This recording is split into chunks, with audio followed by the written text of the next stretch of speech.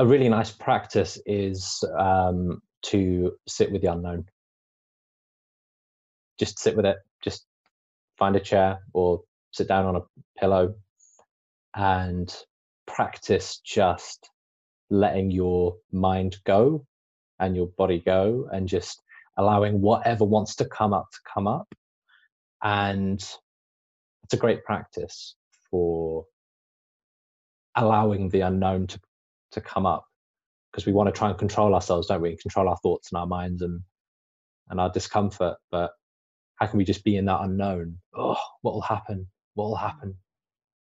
Hello, everyone. Welcome to the Being Inspired Radio Show. I am your host, Amanda Johnson, and I am back with another guest this week who is certain to uplift, inspire, delight you. His voice alone just gets me going because he's got a great accent, and I always like talking with people with accents.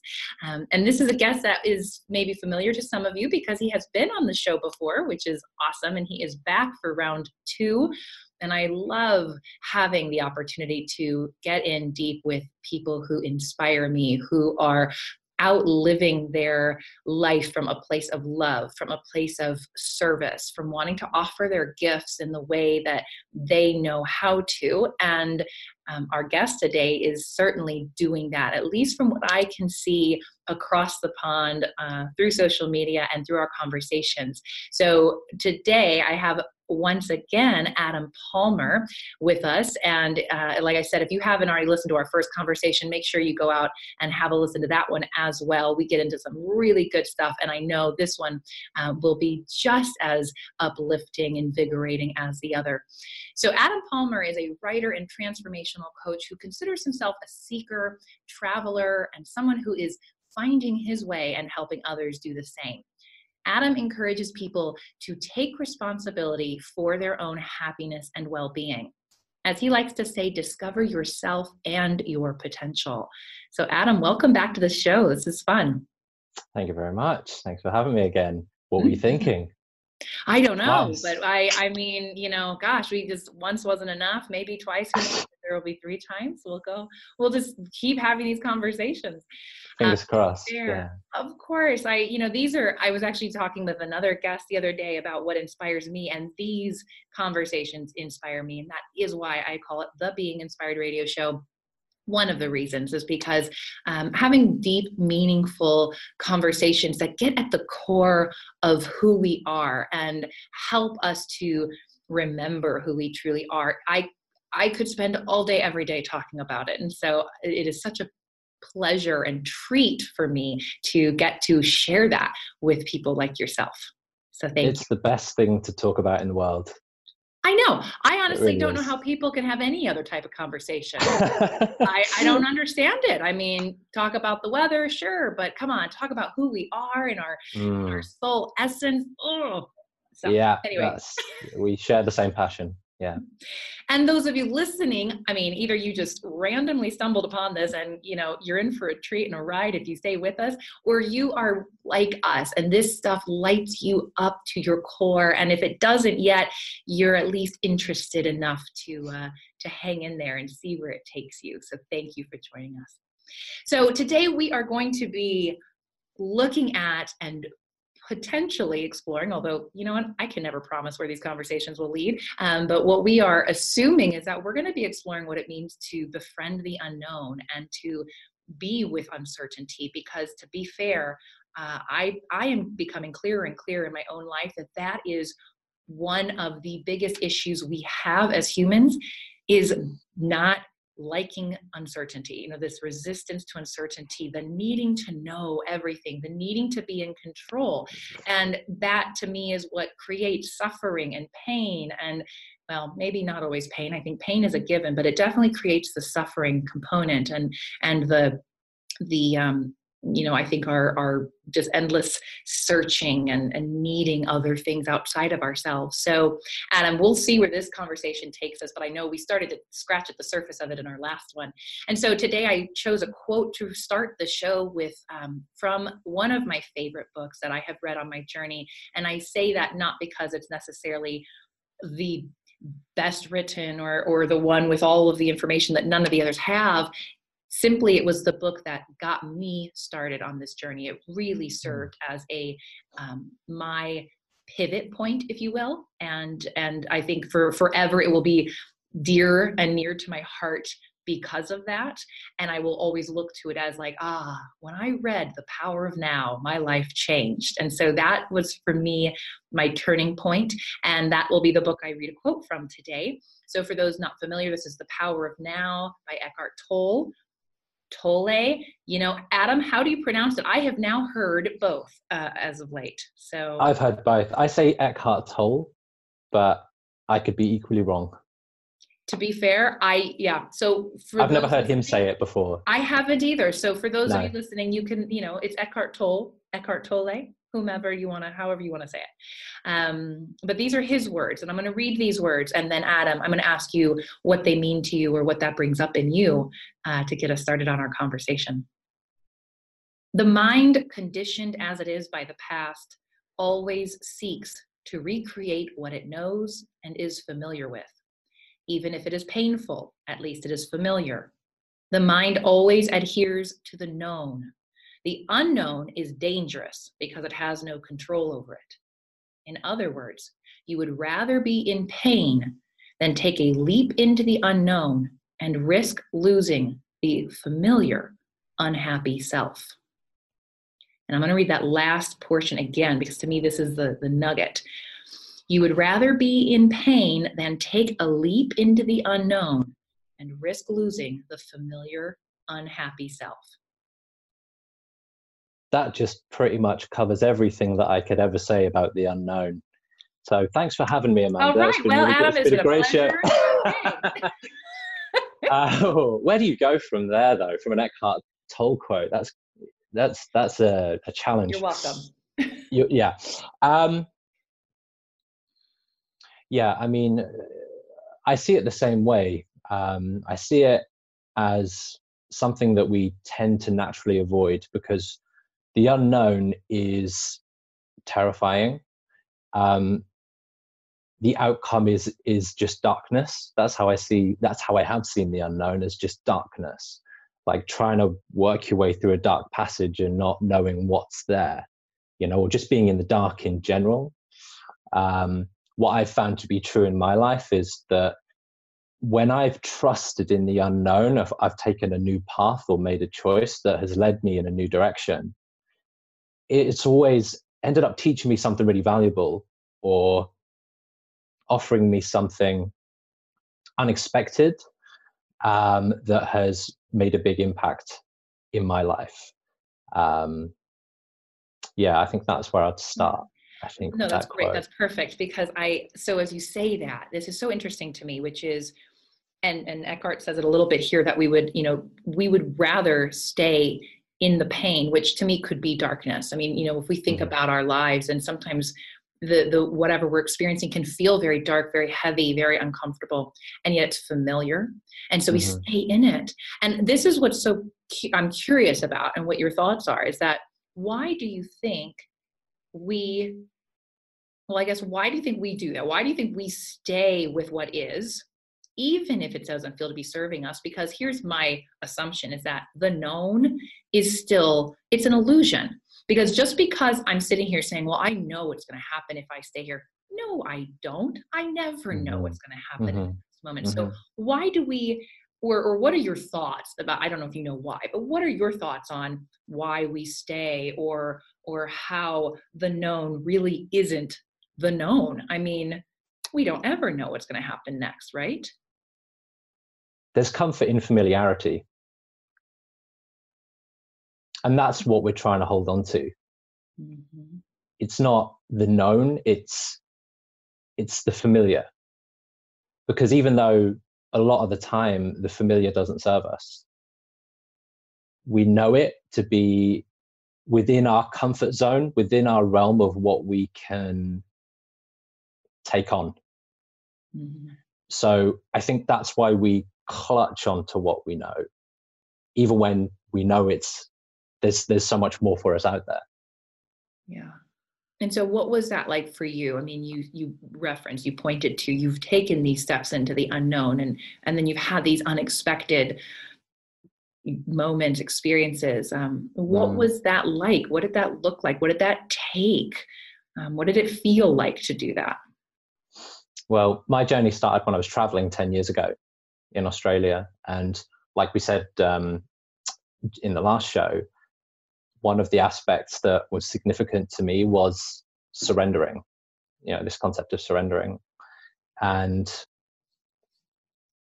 for me, it was surrendering to the unknown. So I remember thinking, okay, well, my life up to now hasn't led me to where I want to be and hasn't led me to feel the way that I want to feel. So how can I give it up to the universe or to life and trust that the universe will show me what I need to know in order to move forwards, to be the person that I want to be? Because there's no one single person that can lead me in that direction. I don't know the answer. So almost in a moment of desperation, I just kind of reached out and said, life just show me. And I remember at the time thinking, I'm happy to be a completely different person. I'm happy to be, born again within a religion, or a complete atheist, or, come back with completely new opinions and to drop old stuff, and was completely open to anything. And the result of that was I was led toward the unknown. I didn't know what that was going to look like, but I remember knowing that I needed to accept whatever came to me. So that was the unknown. That was delving down that kind of dark alley. But it didn't feel like a dark alley to me at the time, because when you've got the contrast of how things, of your past, which, well, this doesn't work, then it's trusting in what life wants to present to you. And the result of that was chance meetings with people that taught me something that I really needed to know, or were able to touch upon things like that were unsettled in me, and experiences that just led me to coincidence after coincidence after coincidence. And so kind of being okay with not knowing what was coming led me to kind of go, if I just trust in the unknown, good things will come, because I trust that good things will, so I'm happy to venture into the dark with that in mind. Yeah, there's so much that you're saying. A couple things are coming up right away, which is there's this this concept of, seeing in the dark, because you're right. The unknown can feel like you're walking into the darkness or the dark alley. And yet, I actually have a client, and a book will be coming out that I could probably be quoting this from soon. But the concept, I'm sure, exists already, which is, this idea of how to become comfortable in the dark, or how long do I need to be in the dark? And the answer is until you can see in the dark, right? Which, if you think about it, our eyes adjust, right? You think about walking into a dark room, and if that is for you the unknown, if you stay there long enough, your eyes will adjust and you'll start to make things out, and you'll start to see things take shape. So I think there is that component of, it doesn't always have to feel dark and scary and looming. The other thing I'm hearing you say is that there's this, first of all, it took this willingness to surrender, this trust to go, okay, I'm willing to move forward into the unknown. I'm willing to surrender to what's coming. And then you also said that you then needed to accept whatever you were greeted with or met with. And I think for many of us, and I'll be curious what your thoughts are, if you have any on this, in terms of, some of us may say, okay, I want to surrender. Look, I've surrendered. I can't do this anymore. And then there's still resistance, or there is still this, like they're still stuck.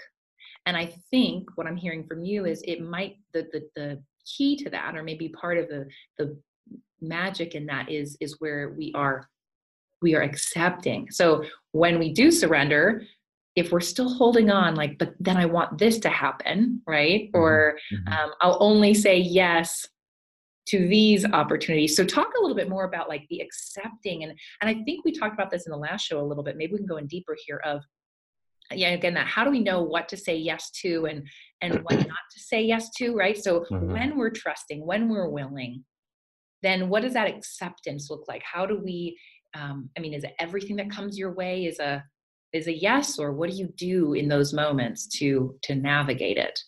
Mm-hmm. Good question. I like the word acceptance. Mm.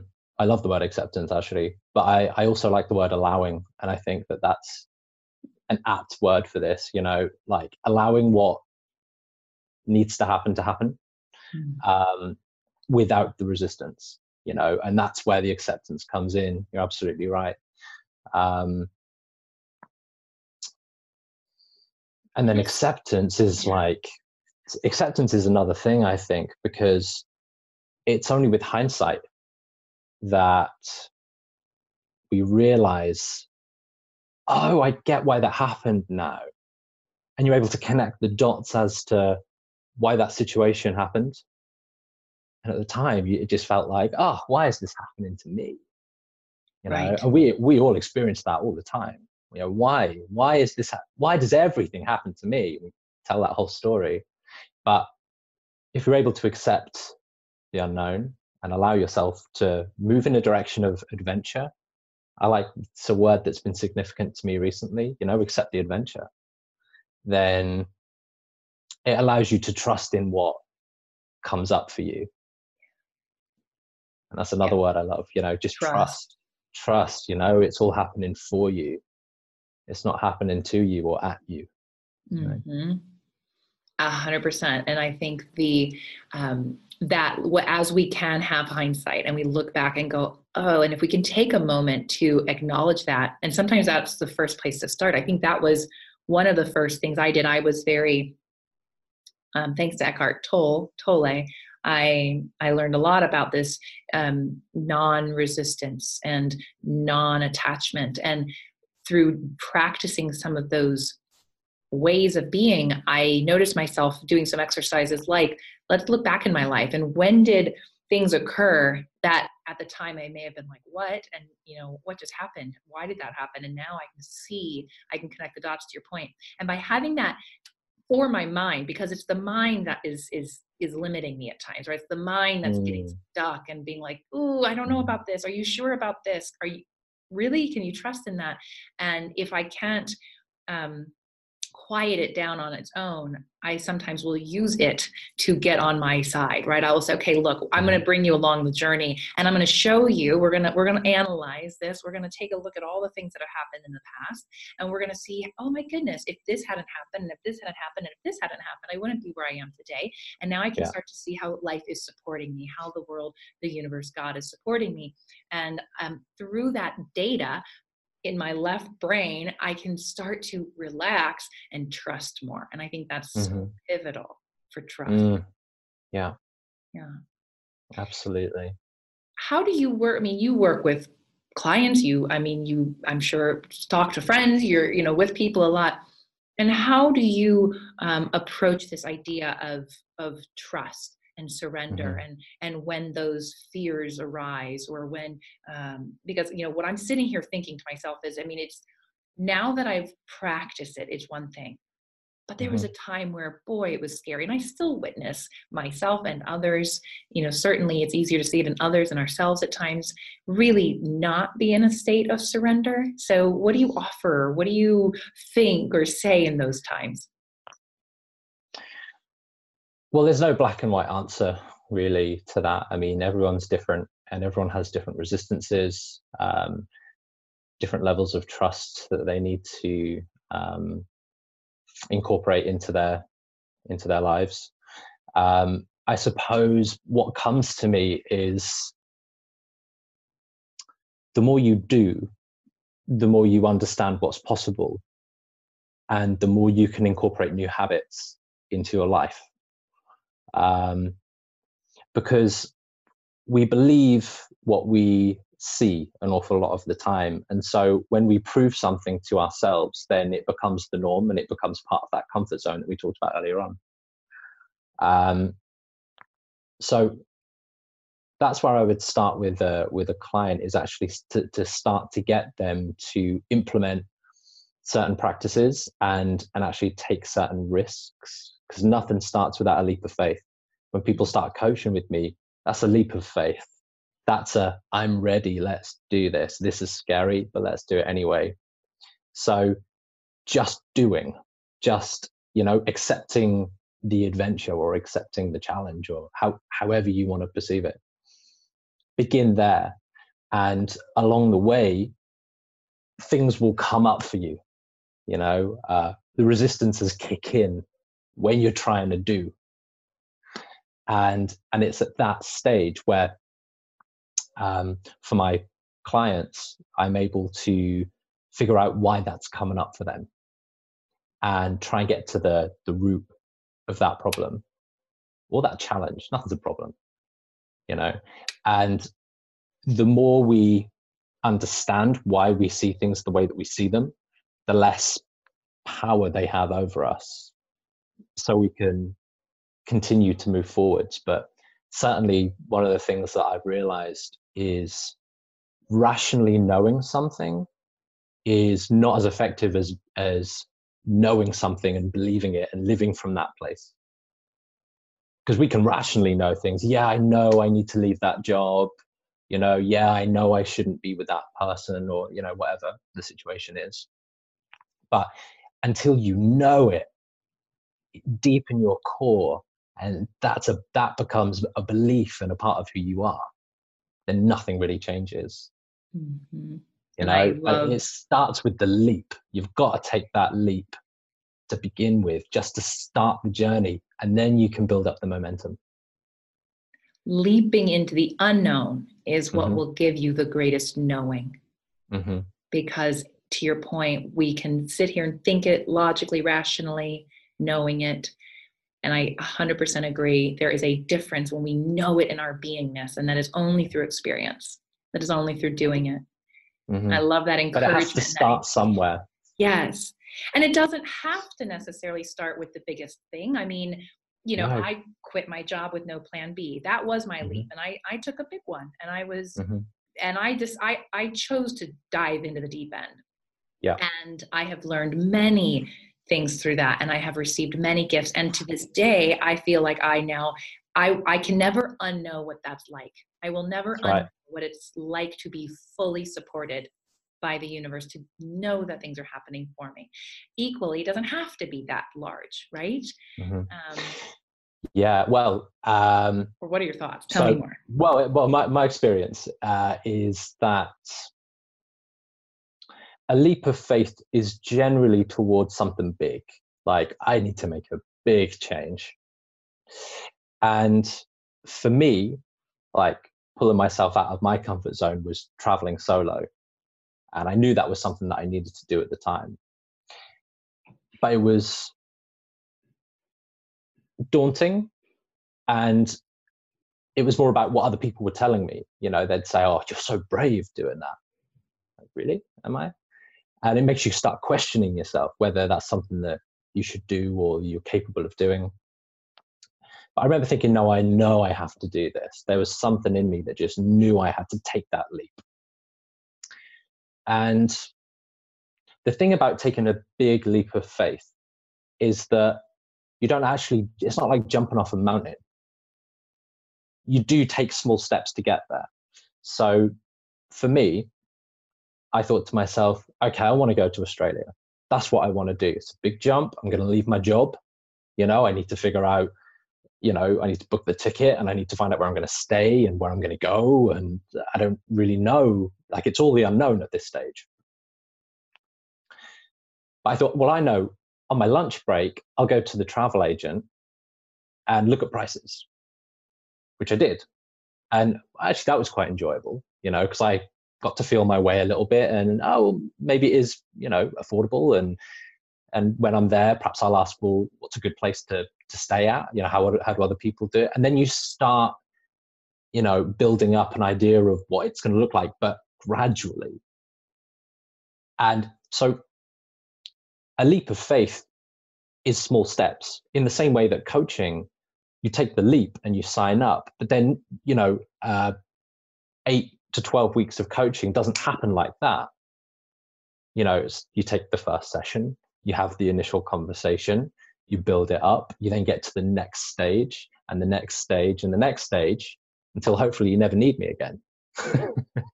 You know, so a leap of faith is necessary towards a big goal, but it doesn't have to happen all at once. Like, just one step at a time, one day at a time can change everything. I love that. I love that. And there's this image of, I mean, I'm thinking of, as we do anything that seems impossible or overwhelming, of course, we've heard this a million times in different ways, that it's one word at a time, it's one step at a time, it's one, you know, one thing at a time. And that's, I think there's a little bit of, it could seem like we're trying to gain control in those moments, like, oh, I need to know what's happening. And so it's still practicing for every one of those to allow, I think for me, to allow myself to still be surprised, or be, you know, be open and willing to allow the guidance for the next thing. So I remember, you know, thinking of it like breadcrumbs, or, you know, going on a trip, or when I left my apartment in San Francisco and I didn't know where I was going next. It's this thing of, okay, where next? Okay, now what? So maybe it is going to the travel agent, and then they're going to give me more information, and then I'll know what to take. So it's not planning it out, right? It's not sitting here and saying, I'm going to take a leap of faith next year. So today I'm going to do this, and then tomorrow I'm going to do that. Yeah, exactly. We still want to allow ourselves to have that state of surrender. But what I hear you saying is that surrender and leaping can happen in moment by moment, allowing, right? This moment by moment allowing, and then allowing, and then being guided. Yeah, I mean, my Instagram was the same. Yeah. Oh, sorry. Well, no, please keep going. No, my Instagram was the same, in the sense that it was actually a friend of mine said, your writing's great, why don't you share it? And I thought, well, I've always wanted to, but it's quite scary, you know.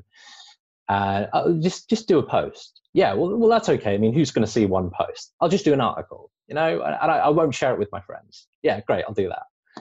And you put it up, and you didn't die, and you didn't get any horrible comments or anything. You think, well, I'll do one the next day, and then the next day, and then you develop a following, and I'm getting good feedback here, and then the next day, and the next time, maybe I'll do a video. Cringe. And then you know, and you gradually get better and better and better until you're on podcasts, and which cringe. But you know what I'm saying? You know, it's none of it has to happen all at once. And coaching actually came about as a result of my Instagram account, and people coming to me and saying, well, actually, I love what you write about, it really resonates with me. Do you offer advice? Do you offer mentorship? And no, but maybe I should. So I'll do a post to say, if anyone's interested, I'm offering a free consultation. And then it grows, and, you know, and again, surrendering into the organic nature of how things can happen. Yes, I love It's changed that. my life. It's changed my life. That was the question. Like yes, and that was going to be my question. So you're already answering it. So feel free if there's more. Otherwise, there's I'd love to ask a follow-up there. Like, what has this practice of surrender over these years, you know, how has it changed your life? What does your life look like, feel like now that it didn't 5, 10, however many years ago? I was unconscious before I went to Australia. When I say unconscious, I was conscious, I was alive, but I wasn't aware, you know, I wasn't consciously aware. And so prior to that, the concept of surrender meant something quite different. And I suppose my journey has shown me what surrender can mean. I think that's probably the best way I can answer that question. And I suppose it's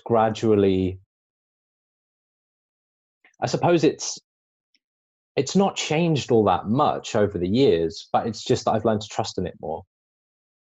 So, like we said last time, you know, it's a way of life.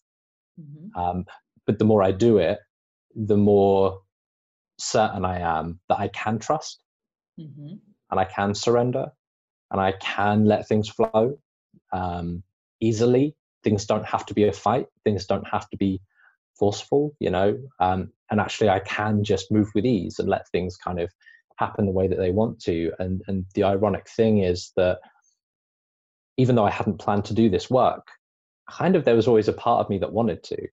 and I never foresaw me having the capabilities of doing it, and certainly not speaking on a podcast.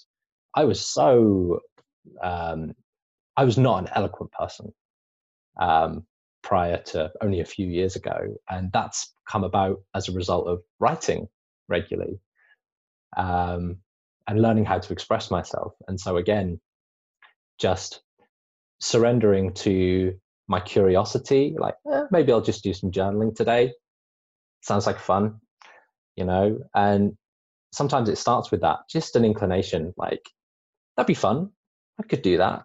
I might draw something or pick up a guitar, and that can change your life. And it doesn't feel like it doesn't feel constructive, like, well, I really should be concentrating on work right now. If you don't, work isn't the only constructive thing. And I can go on a bit of a tangent about that stuff. I love it. Well, I'll use this moment to interject and ask. Yeah, please do. You said earlier, you made this almost offhanded comment. I said, ooh, wait, let's go back to that. That when you first went to Australia, as you were prior, unconscious, meaning unaware, and we might call it sleep or whatever you want to say, that you surrender meant something different to you then than it does now. And I'd love to know if you can recall, well, what did it used to mean and what does it mean now, or what? And I know we've already been talking about it, but if you could, put it into a few words. Yeah, no, sure. Well, I mean, prior to that, I suppose surrender meant giving in to someone or something, being weak. I surrender. Don't hurt me. I surrender. And I never gave it much thought, really. But I suppose now, thinking about it, that's how I would have heard it. So, yeah, the meaning of the word surrender has changed dramatically in my life. I don't need to be subjugated to surrender. I can just surrender to what is and surrender. And that's a huge part of my meditation practice as well. It's just kind of embracing what is. It's become a huge part of my life. And I still, it's still a work in progress, As we are. Yeah. But every day I have to remind myself to surrender. It doesn't just come like that, like naturally, easily. But I have to choose to live in that place every day. And now there's a power in it, I imagine, because I think of, I've had that same experience where surrender felt weak, or, giving in. Even the word acceptance for a long time had that quality to me, that essence of, well, if I accept what is, I'm giving in, I'm rolling over, I'm going, wow, okay, do what you will with me, that's fine. It's this very passive, it can feel very passive. And I remember my aha moment where accepting what is, equally surrendering to what is. There's a very similar quality there. One of the most active things to do, because it does, to your point, take active conscious choice and awareness. We, I think, by default tend to resist and kind of fight back or push or control. That tends to be our default. So if I really want to be more actively engaged or involved in my life, more conscious, I am making the choice to accept, allow, surrender. And that I think is a paradigm shift for a lot of us, to go, oh, it's not weak or passive, it's active and powerful. That's cool, I heard we were talking about Eckhart Tolle, and I heard one of his meditations not too long back, actually. And he was talking about just sitting and not forcing anything, not trying to make anything happen with your mind, not trying to force it to be still, but actually just embracing whatever comes up and noticing the sounds around you, and noticing whatever sensations come up in your body, and almost associating from them. And kind of said, as and when things come up, just kind of acknowledging, well, that's interesting. That's okay. That's there. And I did a meditation earlier on, and I had the window open, and I heard an ambulance or a police car or something, and the siren was going off, and I just thought, that's interesting. It's not racket if you just look at it. It's not. Do you know what I mean? It's not 100%. Unpleasant. It's not unpleasant if you can just kind of embrace it, absorb it, and you begin to feel like you're part of it. You're part of your surroundings. And you sort of fall into a nice little void there. It's lovely. I think it was Ram Dass. Forgive me for interrupting. Ram Dass had this. I've listened to a lot of Ram Dass talks. They've been recorded probably since the 70s, 80s, and they're being released as podcasts. And he, in one of them decades ago, was doing his thing and giving his talks and speaking all of this wisdom into the room. And there was this very distraught child who started crying and going on and on. And this was right toward the end. He was about to make a really, beautiful point. And he stops and he breathes with the child, and we all hear it. I mean, there's no silencing that child in that moment. And he acknowledges it, and he says, wow, breathe that in. That's free energy right there. I mean, that's just like, take that energy and breathe it in and embrace it. Be part of it. That is, and he said that. Isn't it beautiful? A crying child. Energy. I mean, that is free energy given to us if we should see it that way. But we so want to control and push away. And this is now, once again, we've now led into our third conversation, because now this is where we're going. But that's it. This idea of, I think even those of us on a spiritual path or on a self-realization path, or whatever you want to call it these days, self-development, there's even this tendency to still control and manipulate and make known and, see things the way we want to see it, or experience things the way we want to experience. And this is a constant, I don't want to say dilemma. It's not even that strong for me. It's simply something I'm aware of. I notice it a lot, and I either notice it in myself or I notice it in others. And I'm with the question of it, like, so how am I still trying to control, manipulate, assert my own, this is what I want to have happen, all out of, because I don't know, I don't want to be with the unknown or the uncertainty, right? That kind of, I'm trying to guard myself from it. Yeah. So I hear what you were talking about in that. I think that's I believe Eckhart is why I learned how to meditate, is because of I didn't have to do anything specific. I just had to be. Yeah. And when we can be, then we can allow whatever is into our experience. That's it, into our space. That's what we don't like.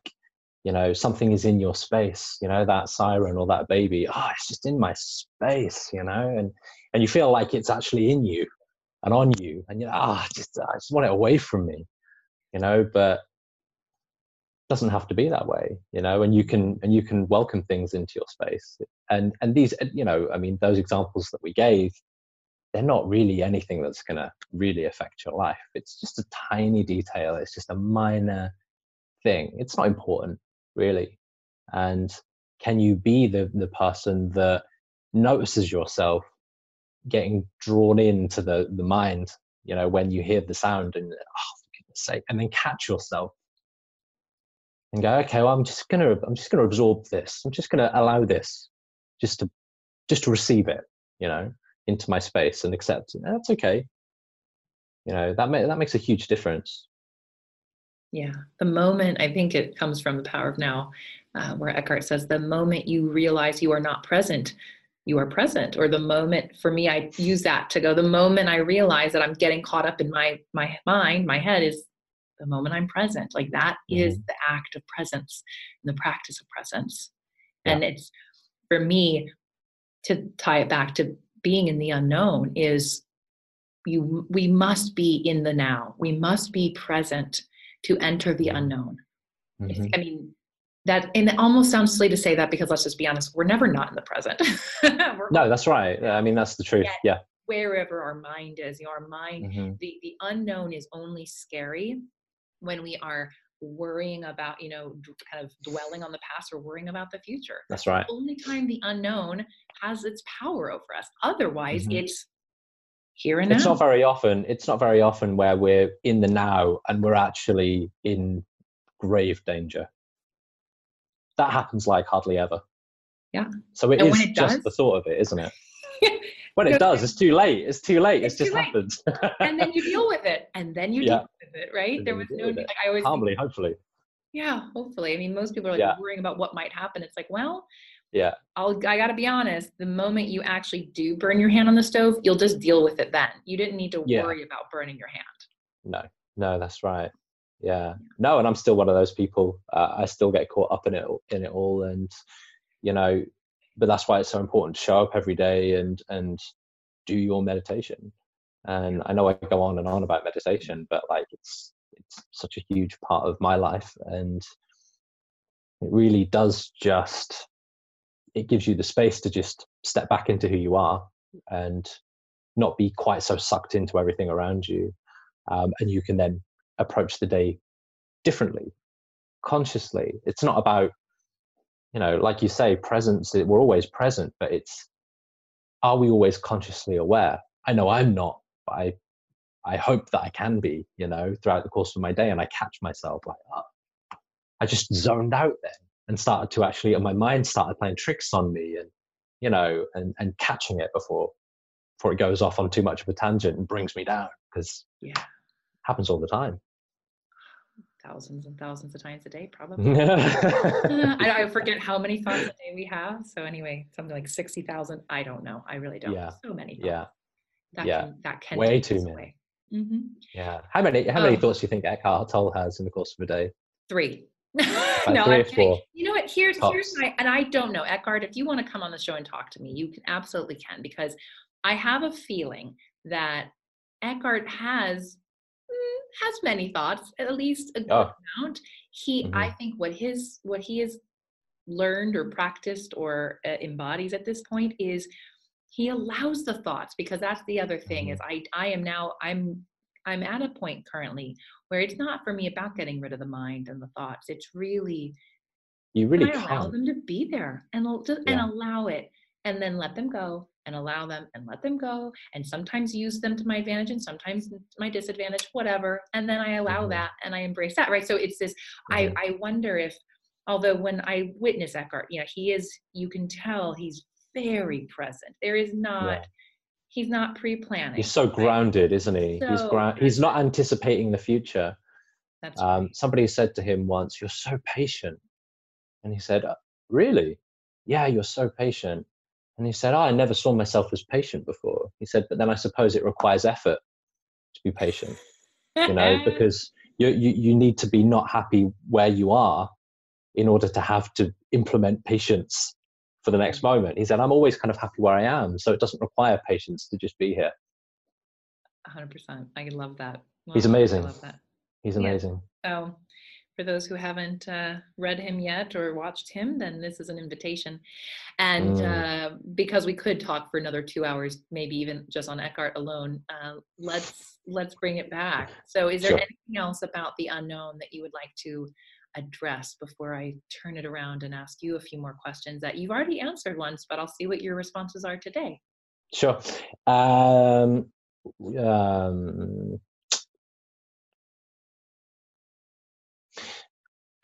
A really nice practice is to sit with the unknown. Just sit with it. Just find a chair or sit down on a pillow and practice just letting your mind go and your body go, and just allowing whatever wants to come up.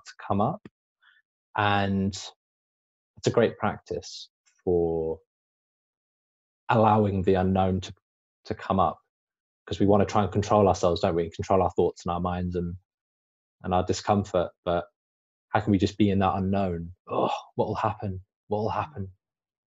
I love it.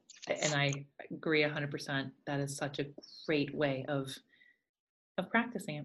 And in every moment, if you find yourself sitting in the car or sitting at work, you can do this too. You don't have to carve out extra time. I think I'm a big proponent in it, and you can find yourself throughout the day. Can I sit? And I remember one of my other favorite Eckhartisms from the book is thinking the thought, what will my next thought be? And just Yeah, holding that wait for the for thought. Wait for the next thought. and see what happens. Yeah, So again, that's being with the unknown. yeah. All right. I think it was Wow. Pema Chodron that said about taking an inhale and then exhaling, and then at the end of that exhale, notice the silence, and then inhale again. And but that's the space that we're talking about, is that space at the end of the exhale where just everything goes quiet. It's a nice place to be, but you can't live there all the time. I mean, I say that maybe there are some people that can, but I can't, and I wish I could. Life would be so dull, I would think. That's true. Or would it? I don't know. I mean, well, and of course, as you say that, my initial reaction is, well, we can't physically, and I look to nature and I look to our bodies as learning devices, and it would be impossible. I use that word loosely, not to try to put a black or white on it. And yet, if you imagine, there always needs to be an inhale after an exhale. Now, there can be times where you can retain that breath out for a long time, sometimes seconds, minutes, and that can be silence. And I wonder if our life isn't about, again, this is my opinion, not, maybe not dwelling in that silence forever, but dwelling in, expanding that space and that silence. And then there will be a time that we will need to inhale again. And then there's another silence. You can actually retain your breath at the top of that too. And then so I agree. There's dwelling in that silence is definitely it's a blissful place to be. Okay. So let's ask a few questions of you, which things that inspire you and light you up. And like I said, you've answered these before, but they may have changed or they may not have. And it doesn't matter to me. So in this moment, who is a source of inspiration for you and why? It's changed. Tony Robbins. Quite different. Not so spiritual. I don't remember your last one, so I'll have to. Well, everyone listening, don't give it away. A few. No, no, there was a few books that I recommended last time. Tony Robbins. I watched I'm Not Your Guru for maybe the 10th time, and what really grabbed me about Tony Robbins was his sense of certainty, because you can tie it back into the whole concept of the unknown. If you can have a level of certainty around the unknown and delve into it with certainty, like, it's gonna be fine. It's gonna be fine, and I know it's gonna be fine, and come at that with a certain level of passion. Yeah, Tony Robbins is amazing. If you haven't checked out Tony Robbins, I think most people in the self-help world will have heard of him. Incredible, powerful guy. Lives from the heart. Amazing. Well, I need to say two things. One is, for some, I definitely have heard of Tony Robbins. I've seen some of his stuff, read only a little, and was actually quite put off by it at first, because most people are. Where I wasn't ready for that energy. Right. Yeah. I didn't accept it in myself yet, right? So what we don't like in others is what we don't yet either accept or see or embrace, I think, in ourselves. Yeah, that's often the case. So his masculine, forceful energy, I was like, ooh, I don't like that about me. So I don't like that about you. So it's interesting you bring him up again, because I do wonder if I would perceive him differently now. And the other thing is the beautiful paradox that we living in the unknown with certainty, because I think we think those two things have to be separate, and they aren't. There can be a deep certainty and knowing when we're in the unknown, and that's the sweet spot. So I love that was your example of why he inspires you.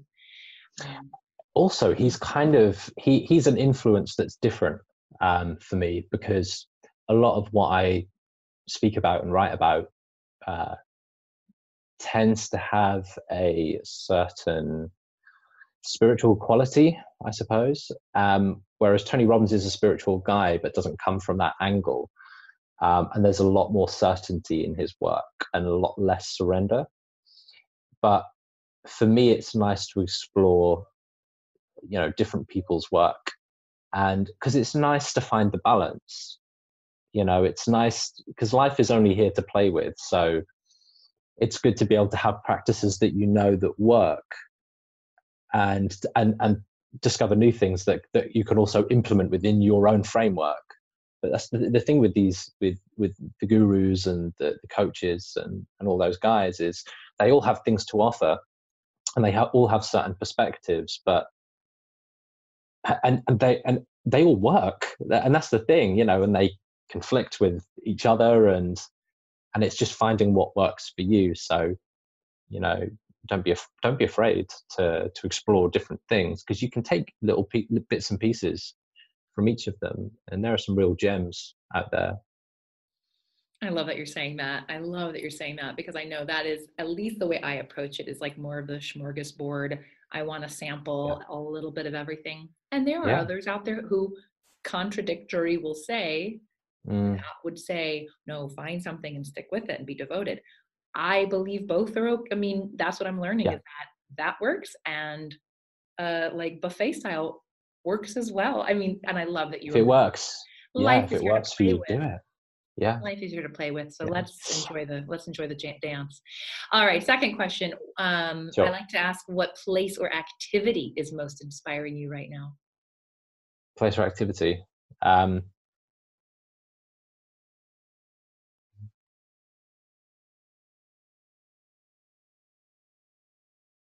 What comes to mind? I'm smiling because it's not an answer that you probably expect, but I'm listening to a lot of rock music at the moment.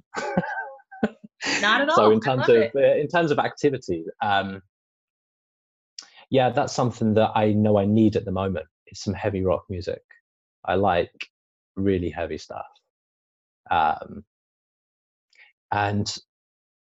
I don't know why at the moment I'm listening to the music I'm listening to, because I'm not like I have to listen to heavy music constantly, but I have phases where I'm drawn to that kind of music, and I'm having that kind of experience at the moment. And I think there's an energy within heavy music which resonates with me at the moment, because I feel energized. So it's a nice indicator of where I'm at.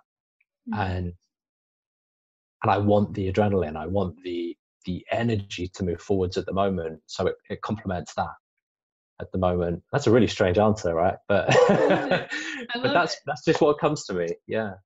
Cool. Yeah. That's all right.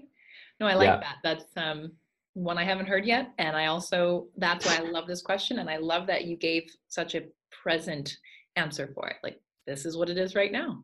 Fantastic. Simple. It can be simple. That's the other thing. It doesn't have to be extravagant, right? No, that's right. All right. Now we know you love books. You love to read. So do you have a book that you want to, that's coming to mind right now, that has inspired you on your journey, that you want to share? Yeah, sure. There is a book that I'm reading by Isira, Isira.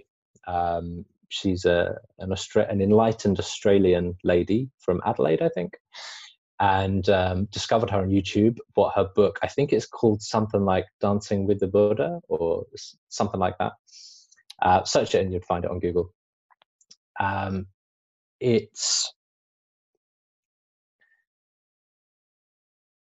quite different from anything Tony Robbins would write.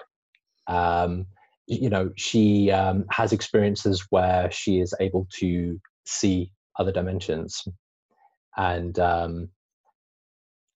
see spirit and stuff like that, and which is all kind of new to me, that side of things. The energetic side of things I understand more about, but actually the things that she delves into, you have to have a real open mind to read that stuff. And there's a real truth in the way that she writes.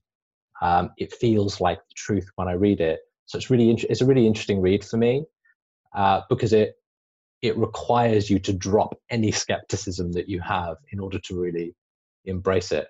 So, and I'm really enjoying it. She's a fascinating lady. And even if you just watch her on YouTube, Izira, she's a good one. Awesome. Inspiring. Fantastic. I'm sitting here listening to you, Adam, and it's how I think I want to conclude this, or how I will conclude this show, is this reminder that we all have our own unique experiences, gifts, expressions.